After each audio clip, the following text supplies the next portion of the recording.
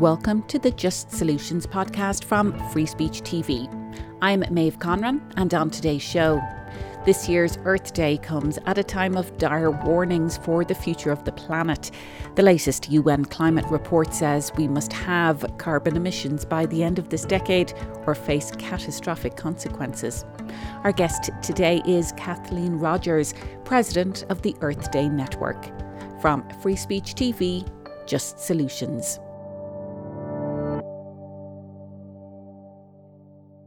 I'd like to start by bringing us back to last year and to the COP26 climate summit in Glasgow, Scotland, because I think the theme of this year's Earth Day activities really have its nexus there, and what you witnessed or didn't witness was happening in Glasgow.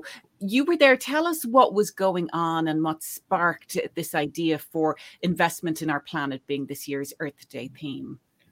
Well, it was born, interestingly, although we're all sort of pathologically optimistic in my business, but we recognize that at the COP, that governments were, to be polite, were backpedaling. There were few, if any, new commitments by countries, and all of them were there to up their ambition, is what they say, around climate change. And of course, there are no enforcement provisions. It's mostly reporting in the Paris Agreement, but still, it was a galvanizing attempt to bring countries together to solve climate. So it was a real disappointment, although there were a few bright spots. Methane was one of them. I think for the most part, we would all have agreed, both the civil society, the faith groups, everybody who was there, that the governments were really not pushing each other or themselves to step up any new commitments on climate, which, as you know, based on the IPCC report, the most recent one, is exactly what we need. However, on the other side of town was the business community, meeting large numbers of the business community. And you could feel the excitement. You could feel that you were in the middle of some kind of economic revolution.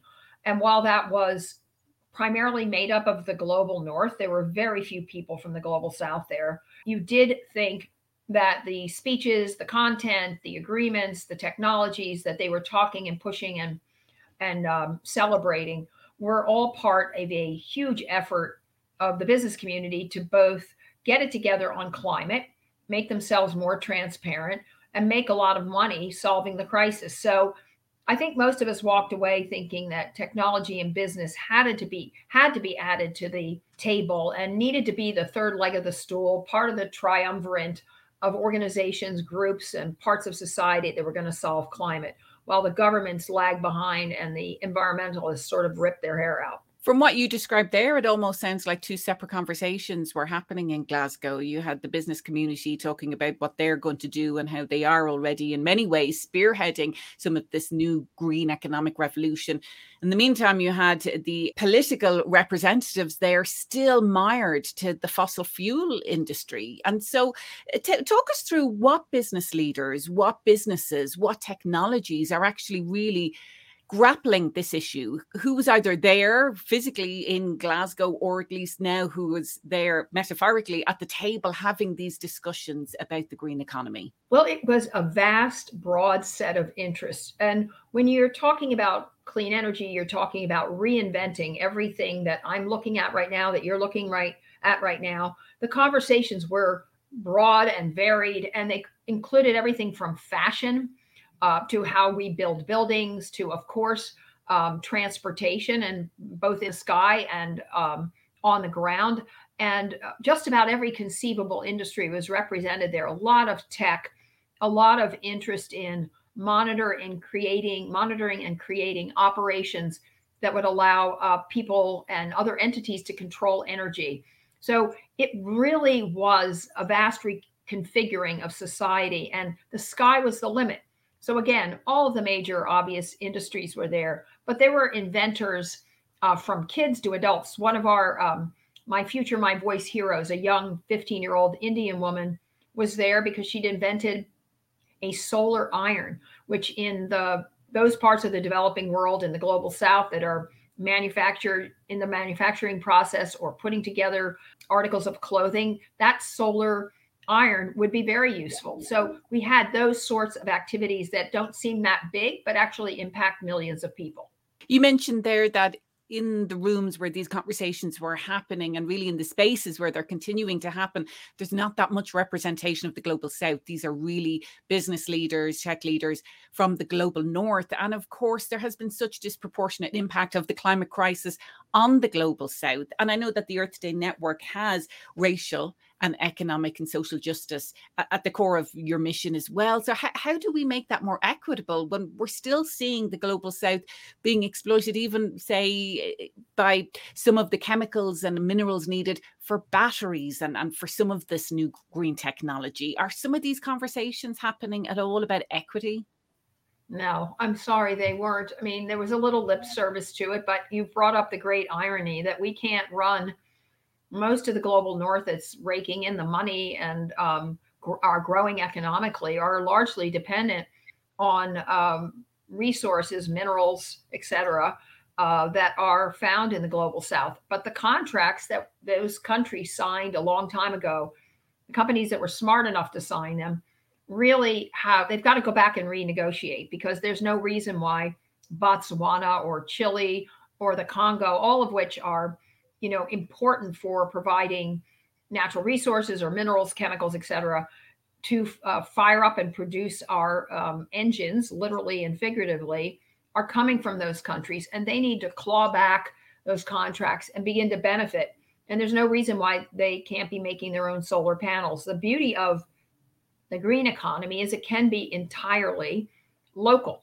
Everything can be local. It's not like the tech industry. Well, I suppose it could be too, but these mass producers of phones and computers, it's a different story when it comes to energy, because it wastes a lot of energy if you don't create it and use it locally. So it's really important for those countries to do a couple of things. One is create a long-term economic plan that starts at the beginning and works backwards and allows them to set goals and objectives that would lead to their direct participation in the green economy. Number two, they absolutely have to build a educated workforce. One of the campaigns that we're working on is climate literacy. And the goal of the Climate Literacy Project is not just to educate people and integrate climate education into K through 12 school or universities. It's also to create a kind of excitement around jobs. And that, of course, leads to justice. And so civic participation is also a key element of creating a robust green economy. So it involves governments, business, green consumers, and people who can understand and participate in the communications and in the policy arena. So all of those elements require a very educated workforce. Again, not just on the science, but on the opportunity and the prospects for jobs. Almost every country can redesign their economy to benefit, because it's so obvious, it's so natural as how to do it. But in the meantime, they really have to look at what they're providing to the global north, which will allow the global north to own the whole thing, as they have in every other economic revolution.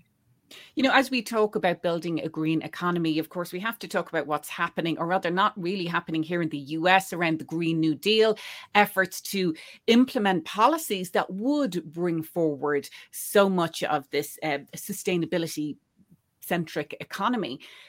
That seems to have stalled in so many ways. At the same time, we're still seeing a very much an outsized influence of the fossil fuel industry.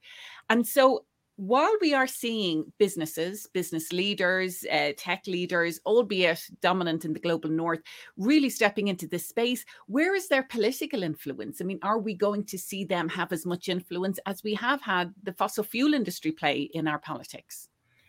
No, I don't think so. Not right now. I mean, again, in any economic revolution, it sort of takes hindsight to say, oh, yes, I didn't really notice that happening, but it was while I was sort of asleep at the wheel, or I wasn't paying attention. The federal government, for example, and particularly through the Energy Department, is lending a lot of money for infrastructure. The government in general is really sort of open for business for green tech. But we also have two things going on. One, still billions of dollars subsidizing and underwriting the fossil fuel industry. We have also a system that allows one or two senators in the United States, that's what's happening, to block progress, even inside the Democratic Party. But our country is split. And so we cannot get agreement, in part because, sadly, I think many members of Congress are under the influence with political contributions from the oil and gas industry. Many of them see their economies in their own states may be in trouble, but that's just because they're not thinking or planning ahead, which is unfortunate for those states that are represented by even Democrats who believe in old industries like coal and Joe Manchin and others. But I do think there's this seesaw thing going on, as I describe it, 2 steps forward, 1 step back. But it is inevitable that we will move in this direction. People love the status quo. And so whether it's ExxonMobil or Shell or whatever, they see their business model needing to change, and they will change over time. Interestingly, most of the major oil companies have announced, tragically in my view, that their growth over the next 10 years and 75% of their growth will be moving from oil into plastics. And in my view, the plastics crisis is reaching epidemic proportions and is almost as bad as climate change because of the health impacts to our oceans, to our bodies. And now we know that plastic microparticles are floating around in our bloodstream and adhering to our major organs. It's not exactly what I want to hear. So I don't think that the fossil fuel industry, is planning a big switch. They're just planning some new products using the same old stuff. Well, of course, plastics and the fossil fuel industry, 2 sides of the same coin, both, mired in oil, essentially. And I know that legislation is being pushed through to try to regulate what's happening with plastics. As you've described it there, it's in many ways as equal a public health crisis as what's happening with the climate crisis. And of course, the 2 things are so connected. There are so many reports coming out about the impact on fertility, on the impact of neurological issues, pediatricians expressing concern. We're finding microplastics in breast milk and in every organ, it seems. So talk about the Earth Day Network's campaign around plastics and some of the progress that you are seeing and making globally when it comes to regulation and legislation. Yeah, I think we are at this point beginning to ride the wave on reform around plastics. It's really baby steps. But if you think about the climate agreement, it took 15 years at least to put that together, from a glimmer of a conversation to negotiations over more than a decade, at least that long, to come up with a framework around the climate issue. And again, there aren't enforcement provisions in that agreement either.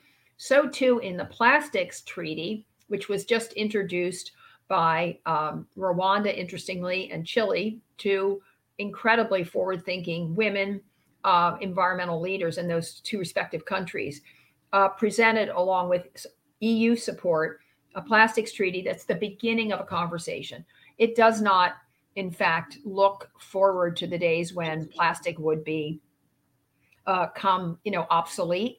It's mostly focused on the cradle to grave control of plastic. So from the time it's produced till the time it's theoretically recycled, which parenthetically, as you know, is not working in any country, plastics would have be labeled and be controlled, and there would be burdens on certain players and parts of that industry. Although, again, there are no penalties, there's no enforcement.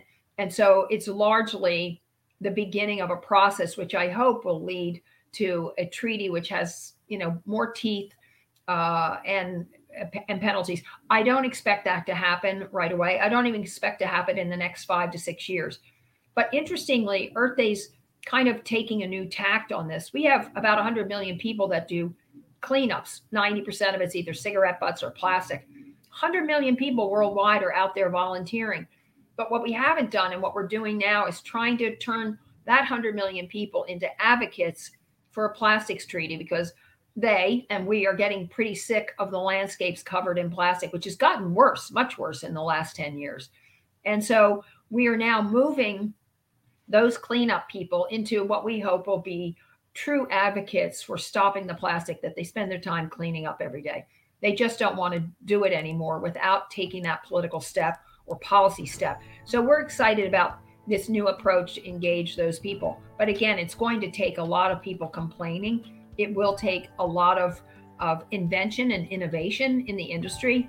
And I don't think that most companies will be able to rely on, we're going to recycle it much longer, because it just isn't happening. You're listening to Just Solutions, a podcast from Free Speech TV. Our guest today is Kathleen Rogers, President of the Earth Day Network. Find out more at earthday.org. And find out more about this show and watch past episodes at freespeech.org. And don't forget, subscribe to the podcast and never miss an episode.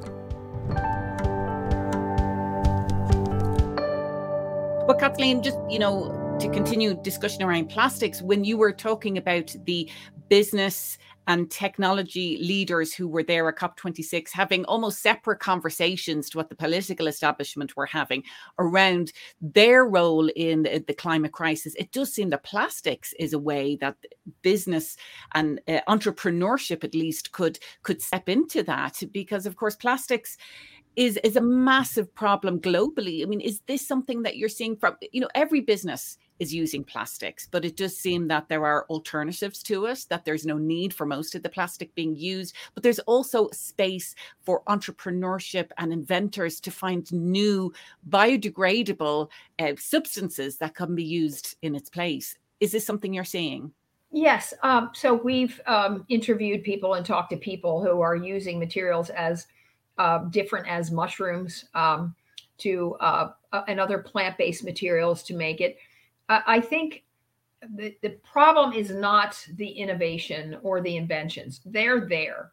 It's bringing them to scale. And then it's definitely a sort of David and Goliath situation, because if you have massive factories around the world, they're all over the United States. I mean, there are plants opening, even though most of the United States is in the process of banning plastic straws, there are opening plants in the United States, big plants that produce hundreds of millions of plastic straws that they'll then, exceed beyond our comprehension on their global footprint to ship them around the world to countries that haven't moved in that direction. So you have the industry fighting against those innovations because they don't want to convert their plants. They want to do something with their oil. They don't want to leave it in the ground. And even in the clothing manufacturers, and I'm sure you can see, and we're all wearing plastic. Almost all of our clothes are made out of oil and plastics, and that's part of the way it's getting into our skin. So it's not just the oil industry in the plastic bottle, straw, or all the medical equipment that's made out of plastic, which is really useful and really important. You have to find ways and opportunities to convince the industry that they're going to have to spend the money to convert those plants to make straws, bags, whatever they're going to make out of something that's truly biodegradable. And by that itself is a loaded question, because you actually have to come up with the standards of what is truly biodegradable. So, and the fashion industry has to move away from plastics, because other than a few materials, like cotton, which is also land intensive, we're all wearing plastic on our bodies, and all those microfibers are coming off in our water when we wash them or clean them. So the entire oil industry needs to sit down at the table and be told that, you're going to have 10 years at the most to convert all of these products that are made out of oil into something that's entirely biodegradable. And unfortunately for them, until they get with the program, they're going to have to leave the oil in the ground. That's the only opportunity we have to save the planet.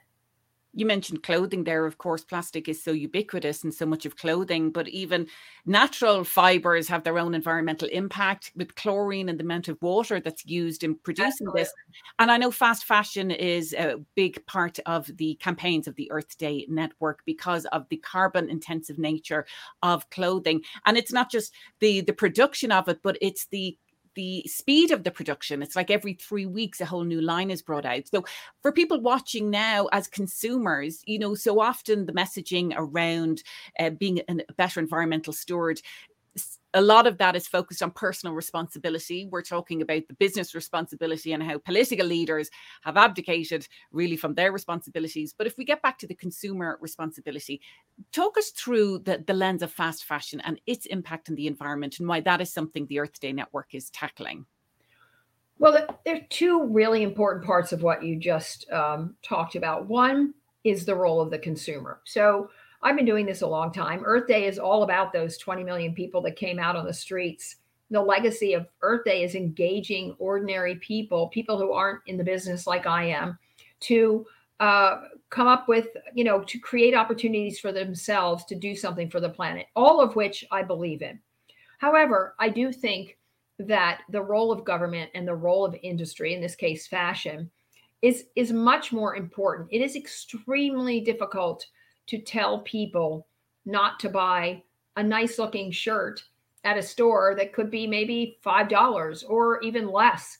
And those stores, as you said, turn over their clothing about every 3 weeks. And it is incredibly enticing to younger people, who are most of the major consumers, to go in there and see something nice. Fashion is a statement, it's a way of expressing yourself. And so I believe it's really a combination of convincing the industry that they have to do something about it.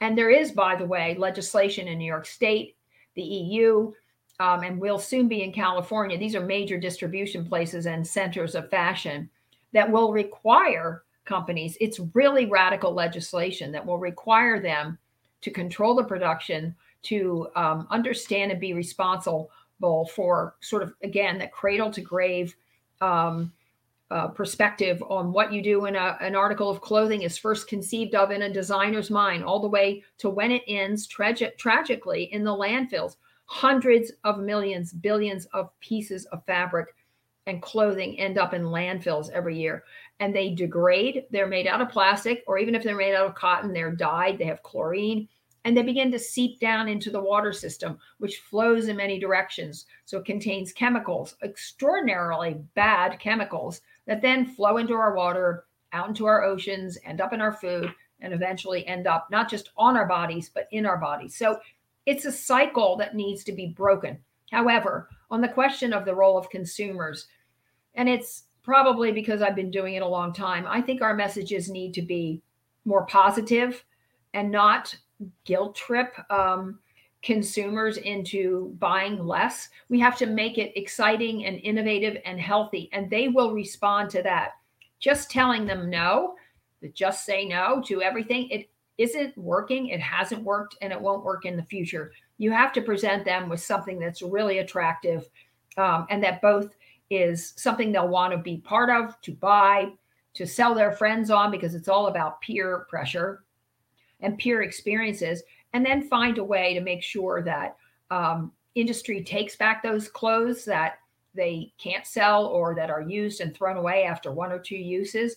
And so they don't end up in our landfill. So they're recycled and reused.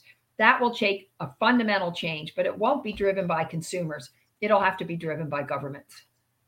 In terms of positive messaging, it seems that those positive messages are few and far between when we're getting such dire warnings coming out. You know, in the introduction, we talked about the latest IPCC report that says we have to essentially have our carbon emissions in the next decade, or we're really facing catastrophic consequences. We're already living through many of those catastrophic consequences right now, but also part of that report, they did offer some things that could be done and that can be done and can be scaled up. One of them is investing in our biodiversity and reversing deforestation. And I know that's a big focus as well. It's a big campaign of the Earth Day Network, the Canopy Project. These are positive things that can be done. And do you think that we need to frame things in a way that, well, this is what we can do, as opposed to the constant messaging of what not to do? Talk a little bit about how messaging is so important, and then also the Canopy Project. Yeah, again, I think it doesn't matter whether it's me or anybody. I respond to positive messages. Fear works for about 5 minutes. You know, we have adrenaline and we have other parts of our body, but when you're under constant threat from messaging, you tend to turn a deaf ear to it. Even I do. And so, and regardless of the subject, it could be the pandemic, it could be climate change, it could be water. It's very difficult for human beings to live in constant fear. And so they turn away from it. So coming up with alternative messaging that's positive, that convinces them in a green future, is one that is entirely awesome. It's healthy. It will be productive. They'll be able to get new and different and healthier jobs. I mean, you know, it's extraordinary to me that I've talked to owners of mining facilities, and they've all talked about how they love their miners and they're like family. And these gentlemen that I spoke with were all in their 70s and 80s. And I said, well, if you love them, the average age of a a coal miner, either when they die or are completely debilitated, is in their 50s. They're all either dead or dying or ill, and you're 20 years older than they are, yet you call them family members. It's so ridiculous. But even if I say that, it doesn't help when you've been doing something for generations, like coal mining or growing cotton or growing tobacco, whatever it is that you're doing over and over. The cultural shift will not come from warning people or talking about the dire impacts. It will come from positive reinforcement about where they can go with their money, where people can go to find jobs, even if it means retooling the community itself, because people don't want to move necessarily. So it's all about how you do it. And then, of course, it has to be real. So anytime you're shutting down a coal-fired power plant in a community, which many in my community are heavily invested in doing, you better be coming in with an economic plan that will make those community members feel really secure about their future for them and their kids. And so it's really important to have a plan that speaks to the future, that speaks to not just the far future, but right now, the near future, to convince people that they'll be able to accomplish the same things they want in life, but they don't have to go underground to do it. They don't have to be in dirty industries. They don't have to be allowing them or their family members to be sick, whether that's farm workers or coal miners or anybody in the business of producing anything. And so what we're finding is those messages are really exciting. And on the reforestation, and it goes to the issue of jobs, the Canopy Project, which we love our Canopy Project. We operate in about 19 countries that have dire need for reforestation. And in all of our projects, there's an economic development part of it. So I'll give you an example. We're going to be planting 2 million trees, mangroves, in India, and we're hopeful to do the same thing in Bangladesh. But the reason we're so excited about it is because mangroves, which you know are part of the sea and are barriers to big storms, and so they protect people. They're also amazing laboratories for fish and marine life, which then brings back the industries that have been devastating when the mangroves have been lost. And so we try to combine all of our tree planting projects, whether they're in Africa, the Middle East, East Asia, all of them have an economic development, a community development part to it, a strong biodiversity part. So we try to combine those elements. So we're just not walking into a community and insisting they reforest areas that they had to cut down for firewood. It just doesn't work. So again, we're constantly moving towards that. It's greener, it's better, and it's economically viable for you to participate in this. In one project in India, we're planting forests, but we're planting tens of thousands of fruit trees that the communities can then harvest for themselves and then take to market. It's working really well. Now, it's a big planet and we have to do more of it, but I do think projects that we have under the Canopy Project, and other groups do too, but we are particularly focused on those three parts: reforesting, biodiversity, and economic development. Kathleen Rogers is president of the Earth Day Network. Find out more at earthday.org.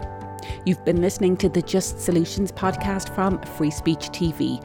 You can watch past episodes at freespeech.org.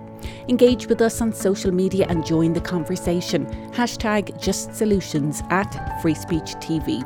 And subscribe to the podcast and never miss an episode. For Just Solutions, I'm Maeve Conran.